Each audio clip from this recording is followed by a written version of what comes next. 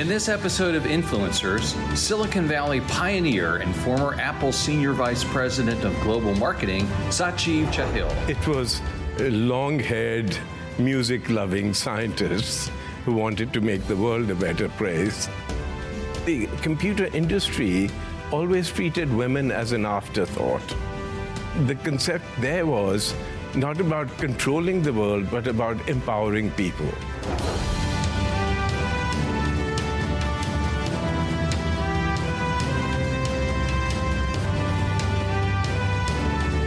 Hello, everyone, and welcome to Influencers. I'm Andy Serwer, and welcome to our guest, Satjiv Chahil, who is a veteran marketing executive from Silicon Valley that undersells it dramatically, Satjiv. We'll talk all about those things and more.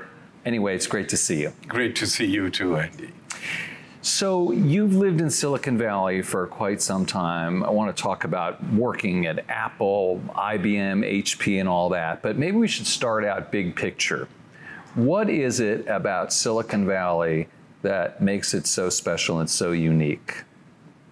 What makes Silicon Valley special is not just the geography, but the mindset of Silicon Valley. And the mindset was so different than the rest of the business world. And every aspect of business was thought differently, in that people were curious about what you were thinking. They wanted to help you. The work environment was different, where people would take chances on you. Hierarchy was not important. And people convened according to the ideas they believed in and the passions they had. And it was welcoming to people from all over the world and all fields of interest. Now, how has it changed, Satjiv? Is it still the same? I was actually sharing my perspectives with a pal the other day in Europe. I said when I went there, it was long-haired, music-loving scientists who wanted to make the world a better place. And I said now it's ended up being quick, rich, or people wanting to get rich quickly and manipulate the world. So it's been very disheartening for folks like myself who were driven by other motives. And we hope somehow it gets back to what it was all about. I want to go through some of the times at these companies that I mentioned, and you started off talking a little bit about IBM. So yes. Tell us about when you came to IBM, what you learned there, and what your assessment of the company today is. When I joined IBM, it was the most powerful company in the world. And it could stand up to governments. It was that powerful. And the US government itself was afraid of IBM and had antitrust actions against it. So getting a job at IBM for me was like, came from heaven. You know, I couldn't imagine getting such a job. And I wrote to my grandma in India, your prayers have been answered. I work for the world's most powerful, greatest company, and they take care of you from, for generations once you get in there. When I got into IBM, it was a very disciplined organization. My earlier childhood was in a former British military boarding school, so it felt like being in a military boarding school again, extremely disciplined. The good aspects were that we were given training on ethics. We were not allowed to even expense a drink on our expense account. We were told to answer our mail as it came. So a lot of good business discipline was learned at IBM, and manners and behavior towards other people. But the whole company was driven by what they were doing is management, information, reporting, controls. So the business purpose was so different than where I landed up. So it was just all about business and productivity and control. Do you have any thoughts on IBM today? Yes, actually, at that time, one could never imagine that nobody know who IBM is. In those days, even they used to say IBM's not a company, it's an environment. So if you were in any aspect of the computer business, they said, don't think of it as a competitor, think of it as the environment and how you can work within that environment.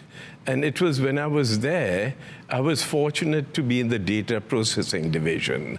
That was the biggest computers that controlled everything. The other two divisions were the mini computer division, it was called the GSD, and then was the office products division that did the lower end products. So those are the guys who were assigned to do the PCs. And my first sort of knowledge of a PC came, seem odd, through the Playboy magazine, which talked about a guy called Steve Jobs making a personal computer. And at IBM, people thought, what a strange notion, and it didn't, there was no comprehension about it. And it was from that division that they licensed MS-DOS. So Microsoft got its break by being the software provider to the IBM PC. So when did you leave IBM and join Apple? I mean, and you're right, I mean, of course, IBM introduced its PC, yes, and then Apple did, and then, of course, in 1984 had that famous commercial, and you're a marketing guy, so I want to know when you joined and tell us about your work there. So from after IBM, I went to Xerox. Mm-hmm. Xerox then was the new growth company, and they figured out how to put ink on paper. And they were literally printing money. And Xerox, so they needed to scale, so they were hiring from IBM. I tell people I'm not as unstable as I seem. It's the path of the industry that I went with. And so an ex-boss recruited me into Xerox. And Xerox those days was making so much money that you had to send a certain percentage on R&D. That's when they set up a lab in Silicon Valley that was known as Xerox PARC, Palo Alto Research Center. So they collected the most brilliant scientists and asked them to think of a paperless future, which seemed such a far-fetched idea, but they'd keep them busy. And when Xerox faced competition, they wanted to know what's this money we are spending for and what should we do with it.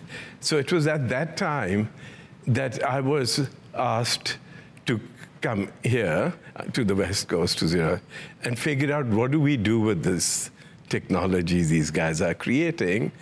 Around that time, Steve Jobs happened to visit Xerox PARC, and he got it, what the Xerox Corporation could not get. And so the whole Macintosh and what Apple became originated at Xerox PARC. He hired Larry Tesler, who was the creator of cut and paste. He became the chief technology officer of Apple. So while I was there studying what we could do, we landed on the same idea of desktop publishing and office publishing. Xerox had the printers. One of my office neighbors was, again, one of these long-haired genius scientists called Joe Becker. He figured out how to do foreign languages on computers. And he was the father of Unicode, which even allows us not just languages, but all these emojis to be on computers. So I suggested at the time, why don't we launch multilingual desktop computing, and we can cut Apple off on the path. Right. Yeah.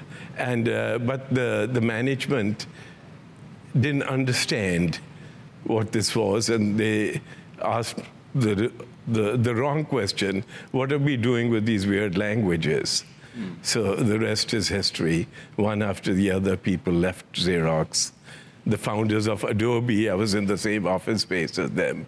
So all these people who were doing these scientific developments and wanted to change the world for the better And the concept there was not about controlling the world, but about empowering people. Right. So that was Apple's raison d'etre, right, was to change the world, improve the way people work, learn, think, and play. So how did you end up at Apple, and what did you do there? Yeah, so when it became clear that Xerox would not do anything with multilingual computing, and I was in charge of the group, I told my team they're free to go. So Larry Tesler, Apple hired that team, and they launched WorldScript. And also at the same time, at that time then, the CEO was John Sculley, and actually he doesn't get credit for this, but he was the first person in Silicon Valley or in American business to realize that if those days Japan Inc. ruled the world. Yeah. Whichever industry they targeted, they took. And as they'd been done with industries, they took the Hollywood studios, they took the beautiful buildings in New York, and the golf courses. So Sculley had the vision that the future would be across the Pacific, and that we must succeed in Japan before they take the computer industry. So they'd already started buying semiconductor companies in Silicon Valley. So they created a new division called Apple Pacific, which then actually included Canada, Central South America, Australia, Japan, and Asia. And they were looking for a marketing leader for this. So one of my former team of Xerox suggested to Apple to hire me. And I was not interested in going to Apple because I thought they just knocked off all Xerox technology. But when the person invited me, he presented me a job spec is what was my proposal to Xerox that we should do. And so it became a cause, and I ended up joining Apple Pacific and then leading its efforts in Japan. And then we ended up becoming the most desired brand in Japan and the first success story of an American company. And you worked for Apple for quite some time, and I want to hear more about that. You never worked directly with Steve Jobs, but you knew him very well. Yes, and I crossed paths with him on various occasions. Right. And I learned a lot from him indirectly, because I admired how he got things, how he marketed, his quest for perfection. So I sought out, Steve Jobs never shared where his learnings came from. So I sought out who he learned from. So Regis McKenna was the marketing guru who actually is the founder of the Silicon Valley way of marketing, through connections with influencers and ecosystems. I sought out Hartmut Esslinger, who taught Steve Jobs design. He designed the first, the famous Apple Mac with the smile. Hartmut used to be design advisor to Akio Morita of Sony. So I learned through friendships with Hartmut, with Regis, and others, the whole sense of design, sense of marketing, communications. And as I think it's well known that Steve had a great admiration for Sony. And all the Apple screens were Trinitron screens. Even the first Apple laptop was made by Sony. And being in Japan, I was liaison with Sony. So I got very close interactions with Sony and learning from them in creating the perfection of products. And also in Japan, interestingly then, Steve also, when he created Next, he targeted Japan. He wanted to stay there. So we were head-to-head competitors there. And in the end, we succeeded and Next withdrew. And in Japan, actually what you see now, sort of Apple is the design standard out-of-box experience standard in the world, we actually learned it in Japan. So I used to bring Japanese product to the boardroom at Apple and unbox. Anybody who's been to Japan, you buy even a small piece of cake, the way they package it is extraordinary. So we learned perfection doing business in Japan. And Apple still has that boxing aesthetic that comes all the way from there. That's fascinating. What do you think that Steve Jobs, why do you think his legacy still resonates so strongly, Satjiv? I think he was the greatest communicator there was. He knew how to present ideas, products. He knew how to catch the imagination of people. So I always thought of him as the chief imagination officer. And when I'm in no position to comment on many things about him, the Johnny Ive and Tim Cook and others, the closest to him. But just then, as an outsider, when people would ask me, I'd say, if it weren't for Tim Cook, Steve couldn't have succeeded, or Johnny Ive, because operationally we were always a disaster. Products wouldn't show up, some wouldn't work, they'd land in the wrong country. Ever since he got Tim Cook, they're like a machine. The products always landed. In the end, in companies, the unsung heroes are the operation guys who make everything work. And so, but there's nothing brilliantly new that hit. And so as I was reflecting on all that, I say, they're missing a chief imagination officer. They had a great designer, they had a great operations man, but the imagination officer. So when Amazon launched Alexa, I said that should have been Apple. And there's so many other things in the Nest, so many things that came out. But it's interesting, they're all ex-Apple people who've been introducing these new innovations through other companies.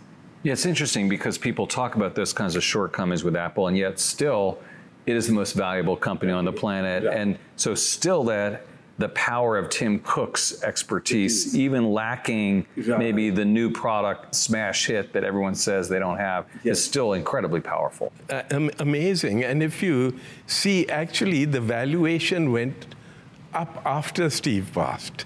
Right. It was the execution that was so superb. The first iPhone wasn't that good as a product, but they got it out and they kept improving it.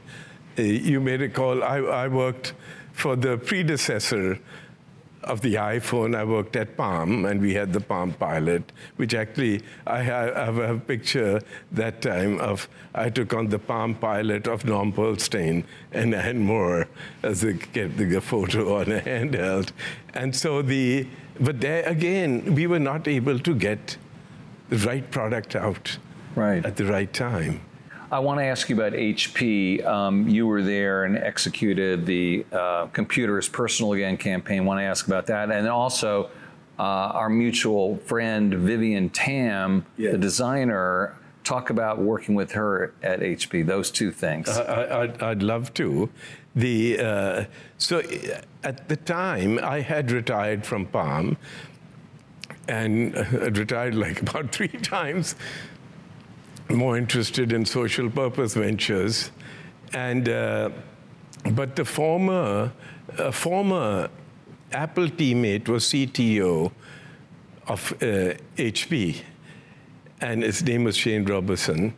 And at that time, Mark Hurd had been hired as the CEO of HP, and IBM had sold its PC business to Lenovo, to the Chinese. And so then the expert opinion from the McKinseys and all the places was that no American company could survive this business, and that perhaps Dell had a chance because of its direct business.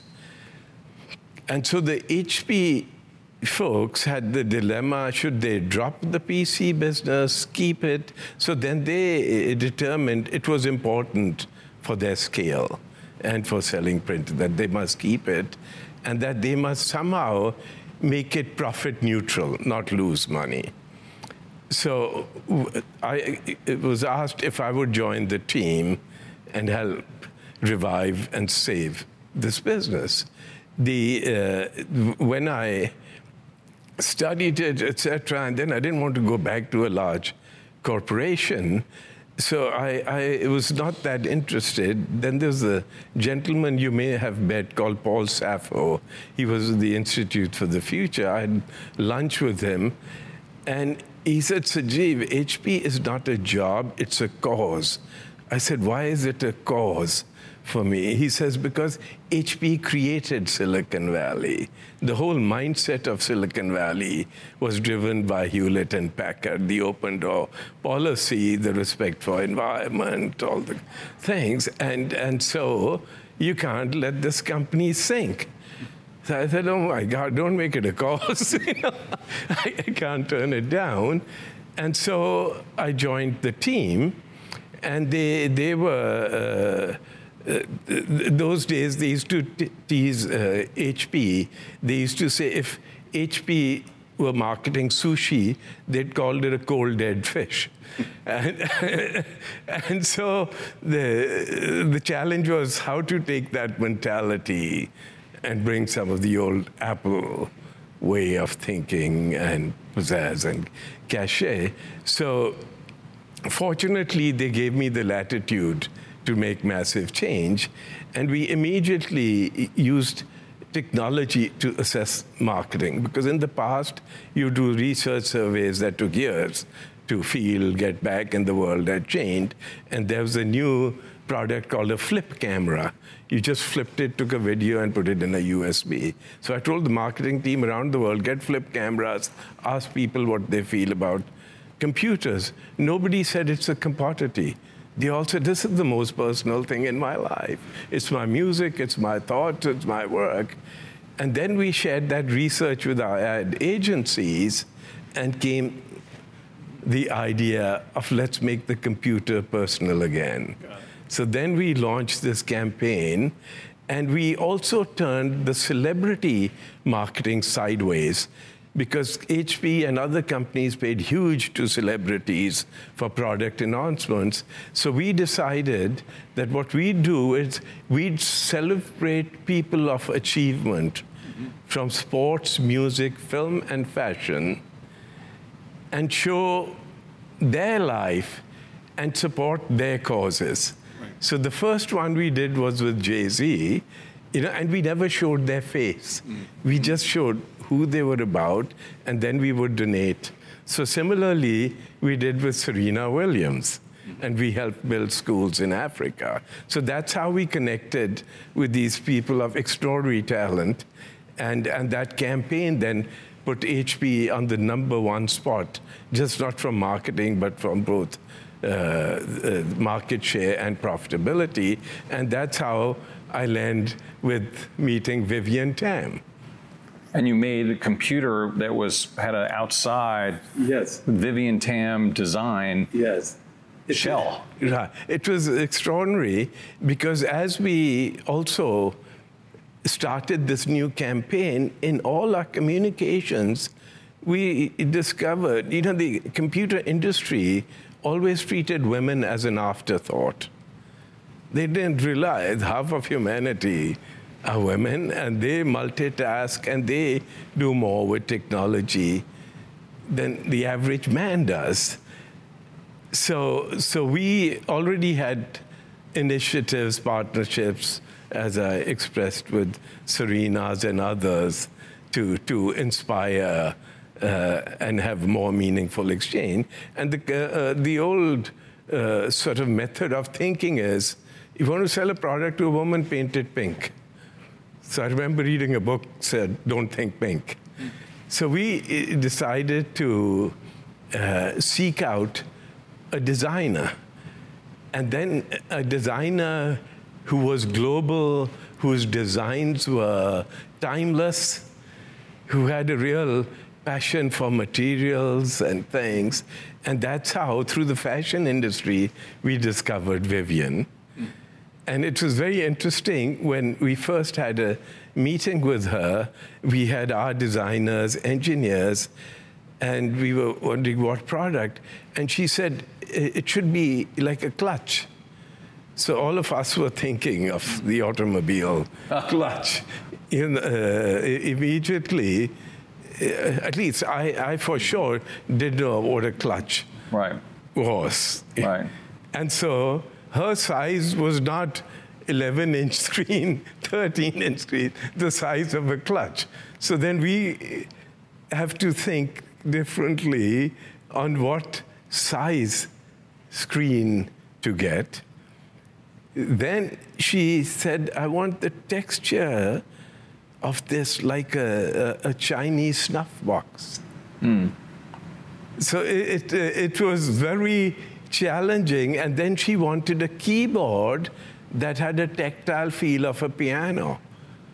So for us kind of guys, and those within my tomb, they Satjiv's mad, what the hell has he got us into?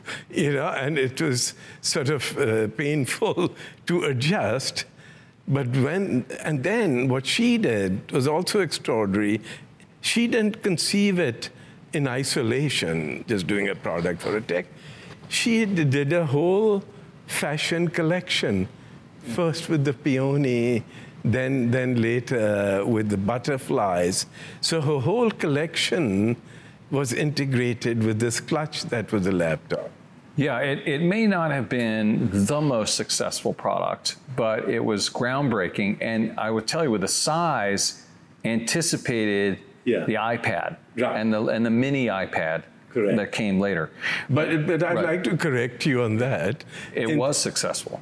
It was, since men are forecasting, they only forecast 10%. The product sold out in 3 months. Okay, I stand corrected. It was 50% of the margin of that category. So the product was priced higher. Right. The women happily paid for the higher price, and they all loved the product. I have handwritten notes, and Vivian has. We have to find them. They're hard to get. Yeah. We're running out of time here, Satjiv. I want to ask you, you were sort of down on Silicon Valley at this point. Yes. I wonder what your thoughts are on the future of Silicon Valley, if there is any hope at all. And what companies do you think, maybe in Silicon Valley and even beyond, are getting things right now? That I've been thinking a lot about that. And I'm basically an optimist, so somewhere I think the moral compass will come back into the heads of Silicon Valley. And I'm glad that people are putting pressure on Silicon Valley. And now there have been management changes in companies, like it happened at Uber and other places, et cetera, to get the culture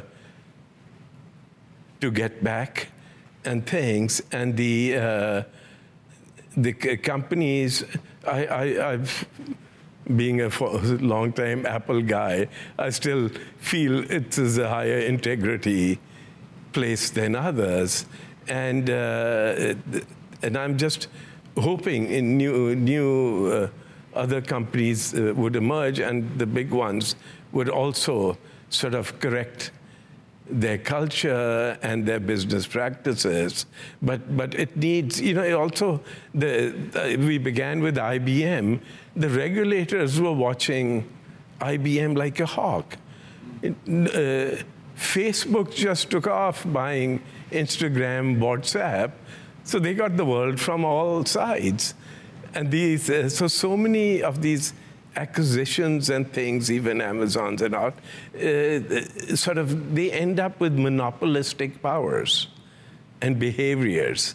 So these needs to be challenged, and also consumers need to push back and things and vote for the guys who are doing better and are approaching business with better practices. So I'm hoping in a few years things start correcting, And it gets back to the earlier values of Silicon Valley that kind of where it ended up.